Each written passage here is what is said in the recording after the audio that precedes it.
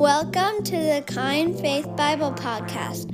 Conversations about how we read the Bible for newcomers and nerds alike. Hey everybody, welcome to the Kind Faith. We are so glad you're here. I'm Jeff. I'm Tyler. And we're diving into a Christmas gift. Maybe just to ourselves, but we hope it's a blessing for you. We are taking tough passages and I'm taking them cold. Thankfully, Tyler's been doing some work on these and some study, but the way we wanted to do this was really look at a passage when it hits you for the first time and ask the questions that you see there and dive in and work toward interpreting it and understanding it in a way that that uses the lenses that we've been talking about: curiosity, wonder, and challenge. And so we're going to dive in. Let's do it. I'm a little nervous again about the passage this week. This is a hard one. I think. Where are we? This is Deuteronomy 21. Mm-hmm. So we're in the law. Moses is giving the law to Israel before they enter the promised land. And some of the laws are great. You know, 10 Commandments. Makes sense. Don't lie. Honor your those. Parents. Don't murder. Get that. Then there's several sections,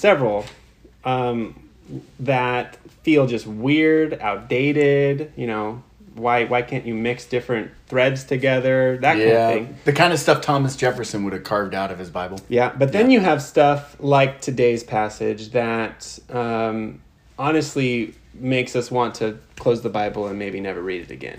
Yeah, I think these are fascinating for me because we talked about one of the lenses that we wear just as default when we approach Scripture, and that is that this is just this book and it's God's, and if I come across anything that causes me upset emotionally, I just ignore it because it's got to be right and there's got to be something wrong with me.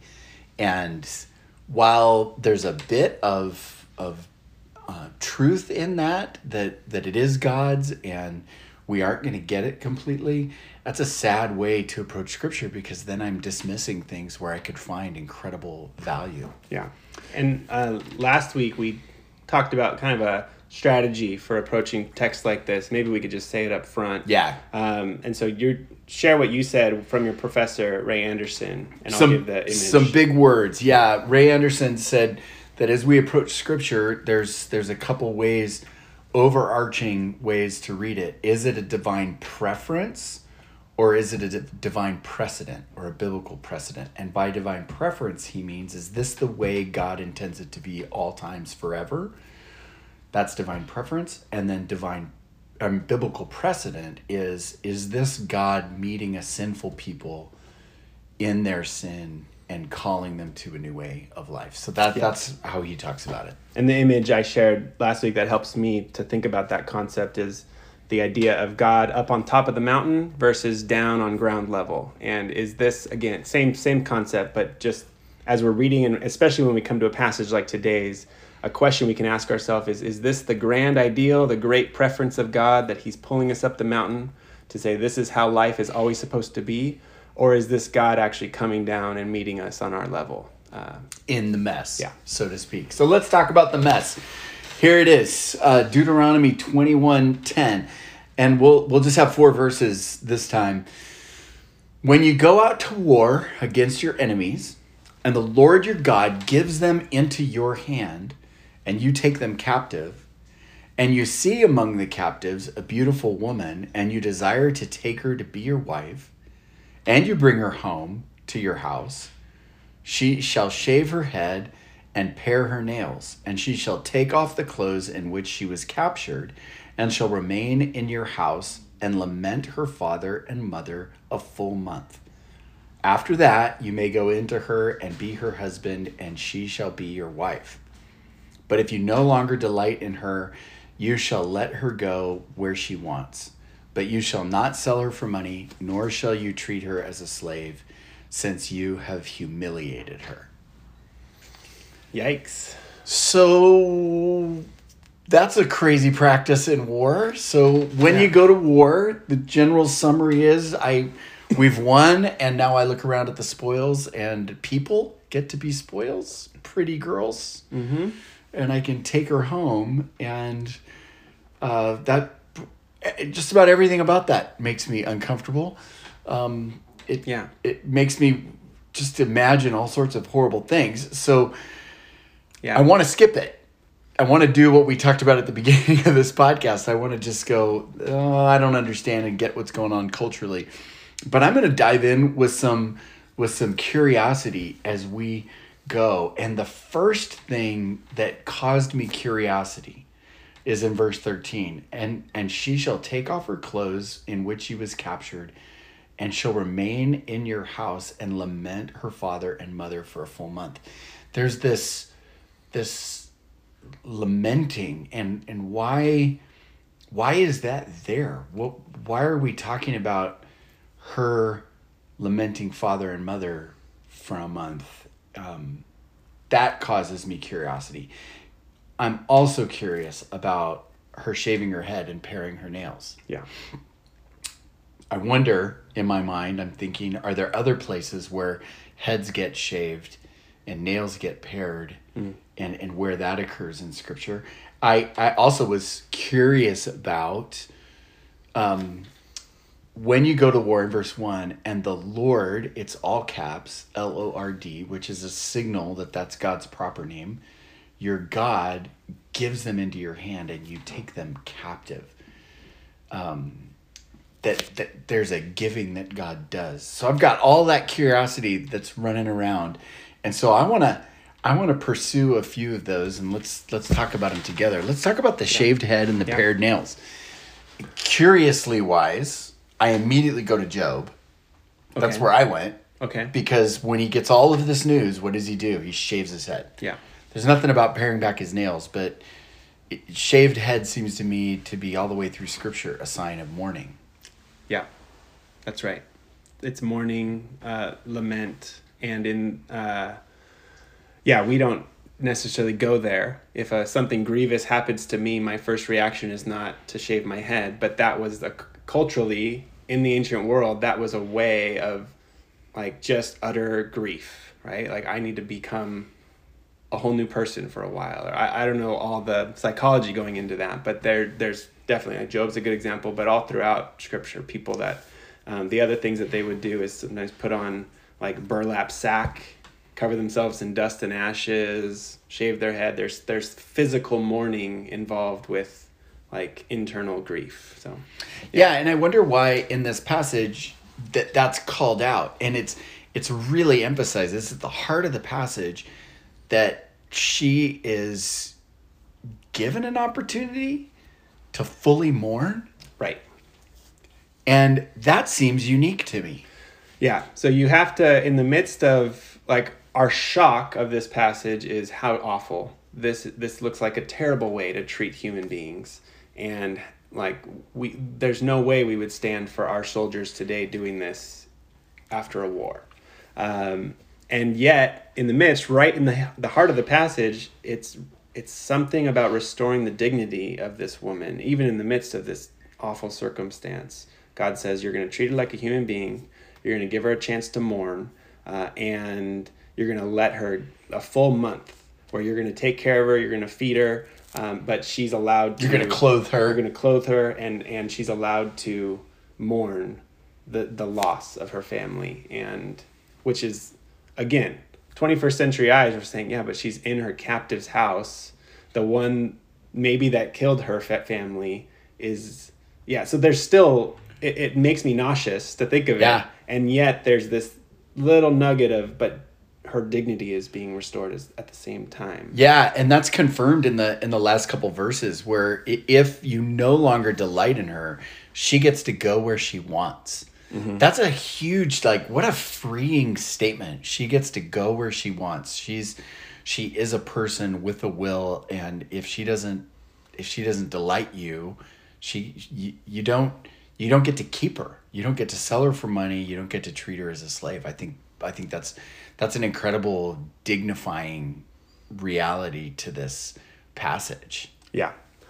Yeah, so one way to read the Old Testament law is you realize the only reason you need a law is if people were actually violating whatever that is, and so for some, just little random aside, but 3 different times in the first 5 books of the Bible is the law, don't cook a baby goat in its mother's milk.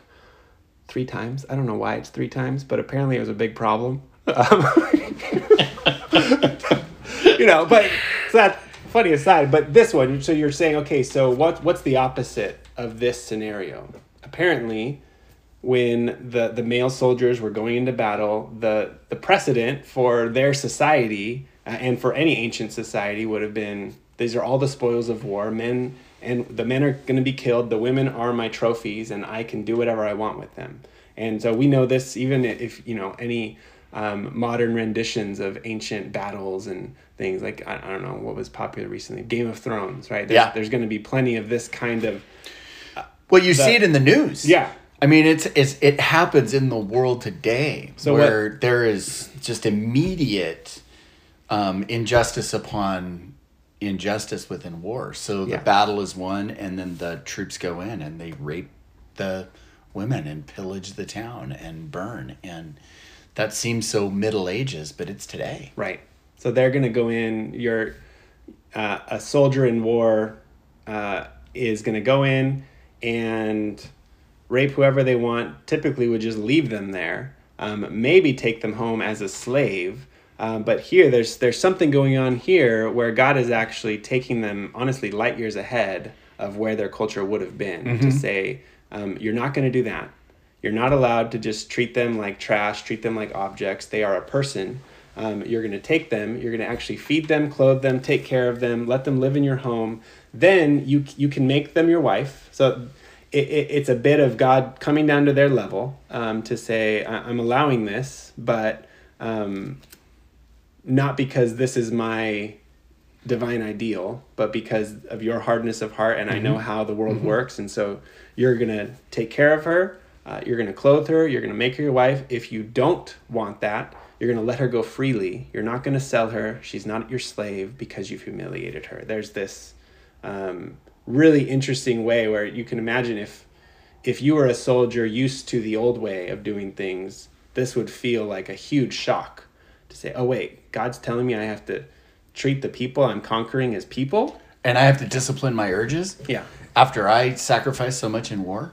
And on top of that, what's also powerful about this is it was no blessing for the women to go home without husbands.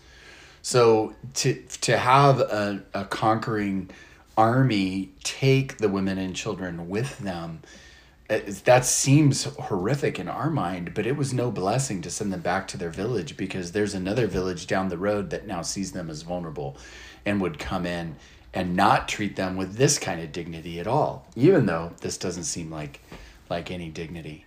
Right. Any curiosity points I'm missing there? I'm looking for other things that I should be curious about.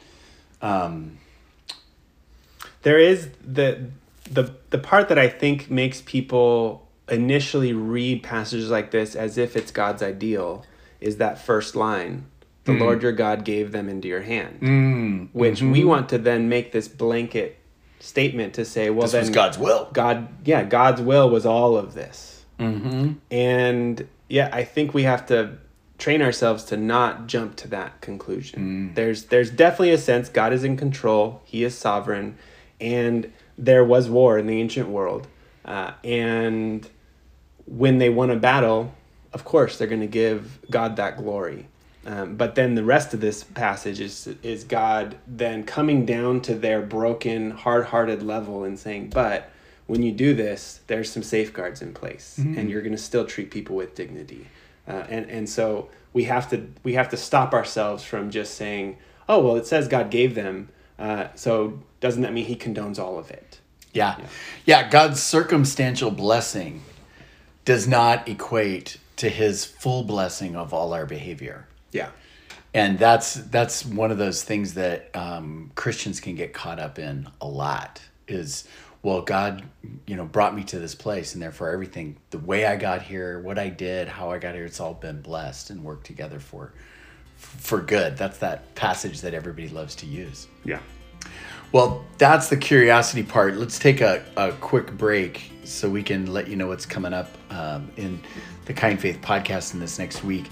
We've got a couple great things coming on Marcy and I are going to continue our Christmas Gifts to Give Your Spouse series, and we're going to start talking about the blessing of thankfulness for your spouse, and we're looking forward to that. And then I'm really looking forward to the message, because we're still talking forgiveness, and we're going to talk about forgiveness in the context of vengeance and justice, and what's the difference between those two, and how do we release the right to vengeance while holding on to justice and hoping for justice. And so it should be a great week of content. That's great. I've been really enjoying those. They're very practical and coming at these topics in ways that you don't often hear. So I'm really looking forward to those as well. Awesome.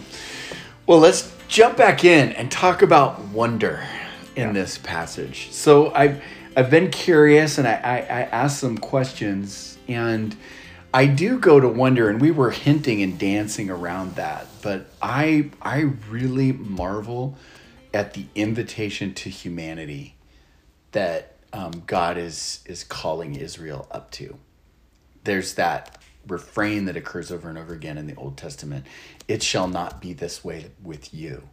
God's always comparing the people of Israel to the Canaanites and the Hittites and the Perizzites, all the villages and civilizations that were around them, and saying, you're going to be different. And here's a place where God says, I'm going to make you different. You're going to treat people with humanity, even in the context of war. Yeah. I think for me, when I go down that route with this passage, it's still hard, because I still am looking at it from my modern day perspective. But there's some clear moments where it points us to that awe and wonder. Mm-hmm. And, I guess for me, for a lot of modern readers, we look at a passage like this and we kind of say, well, God did it wrong. He should have just said, don't ever treat women this way. Yeah, don't mess with the women at all. Yeah. Honestly, he should have said, if some of us would say war should never happen, and that actually should have been the law here. Mm-hmm. Or if we're okay with war, we should have said, yeah, but women and children should be left alone. Mm-hmm. There's all these different levels, because we're in the modern world, and we've created just societies and equality. And so there's a lot of things that we almost wish the Bible would have said instead of this. Yep. And instead, we have to put ourselves back in the ancient world to say, okay, this is actually light years ahead of its time. Mm-hmm. And when you start to get to that, you realize, okay, God didn't come and say, don't treat women this way. But he did some things that I think if people took the word of God seriously, if the soldiers read this before every battle, I'm willing to bet that within a generation, this whole scenario of rape and conquest would have stopped completely. Mm-hmm. I mean, think about it. You have to, you put yourself in a mindset that says, okay, the women that the towns that I'm conquering, the women are people that deserve dignity and honor and respect. If I see them and want to make them my wife, clear distinction. I'm not allowed to just rape them on the side of the road and leave them. I actually have to say, I'm going to make you my wife. And we would still come back and say... That's a really important distinction, huge. Right? Yeah. Yeah. Because that entails, especially in the ancient world, even more than today, it entails a high level of responsibility. If I am taking someone as my wife, I have to then provide for them and for their future. Yeah. And take them into my home and feed them and clothe them and all of that. And so it's so much more than I get to have my way with this woman and leave her alone. I have to make her my wife. That's very clear. In the midst of that, I have to give her the dignity to mourn her loss, take her in fully as a human being. And if I, at the end of that, say I don't want her anymore, I have to send her on her way freely. I can't make money off of her. I can't profit from any of this. And so all of that, you're like, the instinct, the base instinct of a soldier, the soldier that's being depicted here in the ancient world, his base instinct is to do all that immediately because he's letting his lust run wild. Well, that's all tempered with a month of taking care of this woman and then making her my wife. Like, that's a huge responsibility. And so it already is saying, well, do you really want this? Are you gonna actually take that responsibility on for the dignity of this actual human being in front of you for the rest of her life? Yeah. And there's a timing question in verse 14 that has to do, you really want this? But if you no longer delight in her, which you could read that as super offensive, like, how dare you, she doesn't delight you and she's got to, do all of this special stuff. But the question is, after that month, is this really what you want? That's really what that question's getting to. Is this really what you want? And it doesn't just give her a chance to mourn, it also gives him a chance to find his humanity after war, because war is dehumanizing for everybody. He's been dehumanized, she's been dehumanized, and they've got this month to find their humanity again. And now, after 30 days, he gets to ask the question too. Yeah. And is this really what I want? I really like that distinction. I hadn't thought about that. But the idea that I can see this now happening in multiple places in Scripture where that exact scenario happens, where in the midst of him treating her the way she deserves, he's also given the chance to re-identify with his own humanity. It reminds me of Jesus when he says, if an enemy slaps you on the cheek, turn the other cheek. That both is a way of saying, I'm going to practice nonviolence, I'm not going to hit you back even though it seems like I deserve it, but it also gives your enemy the chance to assess his own humanity, to say, do I really want to demean this person again by slapping him on the other cheek? So there's this back and forth that happens in places like that. That's brilliant. Yeah, I marvel at all that God is doing in this passage. And then before we started this, you were talking about the real zinger for you, which is the second to last word. It says, but you shall not sell her for money. You shall not treat her as a slave, since you have humiliated her. Yeah. And that word is a trigger word. Yeah. So this was the aha moment for me to see this passage as connecting with so many other parts of Scripture. And honestly, you see this in Deuteronomy a lot. This is a law code given to a group of freed slaves. So Moses, the whole book of Deuteronomy is Moses standing, giving this long speech, all these laws of God, right as these freed slaves, they were slaves in Egypt, this terrible slavery for 400 years, and they're about to enter this promised land. And there's so many times where God weaves in a reminder to the Israelites that you were slaves and I freed you, so don't treat people like you were just treated, right? And so here, one, you can't treat her like a slave. That would definitely trigger in them, oh yeah, because we were slaves and God freed us, I shouldn't treat others like a slave.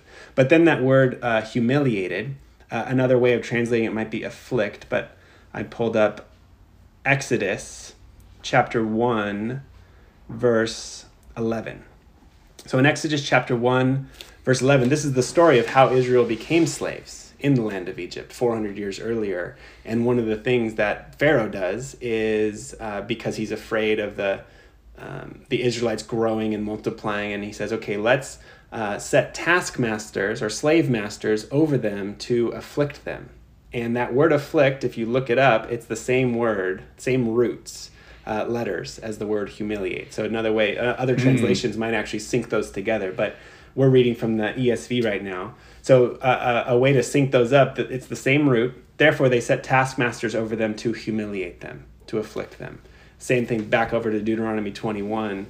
You can't treat her like a slave because you've already afflicted her. You've already humiliated her. And so there's that trigger word. If as a good Israelite, they've grown up from birth, learning their story over and over again. So the words like that would have brought all of this meaning. And so when God is telling these soldiers, you have afflicted them, what he's really saying is you're acting like a taskmaster. You're acting like the slave master who afflicted you in Egypt when you do this. So the whole scenario of you taking a woman to be your wife, as much as God is condescending to them and saying, look, I'm gonna meet you where you're at. Here's how it goes down when you do it. But just, still. Yeah, there's this like underlying thing there where he's also saying to them, when you do that, you're acting like the taskmasters of Egypt. Just so you know. Yeah. And there's a crazy connection, and you said this but it digs deeper too. What does Jesus take on the cross? Yeah. He takes on our humiliation. Yeah, so then you could do this, a word study. It's helpful if you can do a word study in the original Hebrew. And there's some free ways to do this online. But I did that. I did a word study because I was fascinated with that word humiliate, affliction, same root letters again. And it brought me to one of our famous passages in Isaiah 53 that then points us all the way to Jesus. So all of this then, we could step back on a big picture. How does even this really awkward, hard passage like Deuteronomy 21 point us to Jesus? And in Isaiah 53, there it is, verse 4. And verse 4 and 5, but there in the ESV it says, we esteemed him stricken, smitten by God, and afflicted. And again, we have the same root word. Yeah. He was humiliated for our transgressions. He was oppressed. Again in verse 7, he was oppressed, he was afflicted or humiliated. But he didn't open his mouth. Like a lamb that is led to the slaughter, like a sheep before its shearers is silent, so he opened not his mouth. So all of this, like the picture of this suffering servant that Isaiah says, this is the one who's going to come and heal us of all of our sin. So all of that terrible ways that we treat people, which we see that in the way that the ancient soldiers would have done with the women of the towns that they conquered. Even that is taken on the cross in Jesus. And this is a picture of Jesus taking on all of our suffering, all of our shame, and he's afflicted in the way that we afflict others. He's humiliated in the way that we humiliate others so that we can actually receive new life from him. Yeah. And powerfully, he identifies with the woman who became captured in the battle. And the strongest identification in the passage is Jesus and the woman, not Jesus and the Israelite soldier. Not with the conqueror, which is so fascinating. I was looking as you were talking too, and Jesus consistently calls us and says, it shall not be so. You shall not lord your authority over them, but you shall be like servants. And when you go to a party, take the lowest seat. And he uses that word humiliate when he talks about that. He says, if you take the high seat, then you're going to be asked to move down when somebody of more importance comes, and you will be humiliated. And it is a fascinating call for all of us to, at least the challenge for me in this as I read it is to take on the humiliation to some extent that Christ took on, and take the lower place and serve and identify with that woman. And instead of working to be the successful soldier or the dominating force, to let go of that and be in identification with Christ. That's good. The other, just an idea that comes to mind, it's the phrase that I've used before is like God sometimes plays the long game. And with a passage like Deuteronomy 21, even still, what I wish was in there was even a line that says, if you want someone to be your wife, go and ask her. And he doesn't do that. So there still is a level of power dynamic that isn't directly addressed. But God is playing the long game because the rest of the passage says, but look at her like a person. She is a woman made in my image, worthy of dignity and respect, and you're going to take care of her. You're going to feed her, you're going to clothe her, you're going to take her into your house. All of that then, it plants a very clear seed that says, now, if you're treating her like that, shouldn't you ask her? Right? Like that. So while he doesn't say it explicitly, he's playing this long game because really he wants to transform the whole character of his people into the kinds of people who will naturally treat people with that kind of dignity and respect. Yeah, it's so gentle. Yeah. And it goes back to the gentleness of God, because his putting that moratorium on the marriage and then actually commanding the marriage is calling out of the man his humanity again. And it's bestowing on the woman her humanity even after this tragedy of the death of her parents and this horrible war and the people that he's had to kill. Nothing is more dehumanizing. And now they're all being called into this higher place of really being human. Yeah. It begs the question for me too. I find more challenge on that is where am I inhuman in my judgments of people, in the way I live my life in a day in, day out basis? Where do I actually live inhumanly? And I tend to find that often when I stand in righteous judgment above people. Yeah. Because that's just pretty inhuman. That actually puts me in the place of God. I'm being the judger. That's right. I know better than everybody else. My way is the right way. And it's not. Wow. This is good stuff coming out of a really hard passage. I can't wait for next week.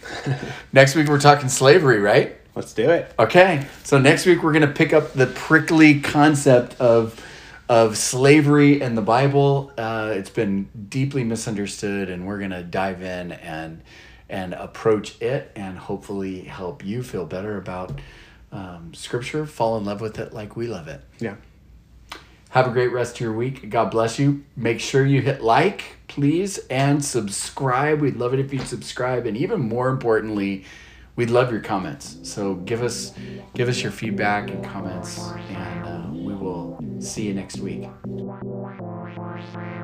Thanks for listening. You can find more about the Kind Faith community at thekindfaith.org.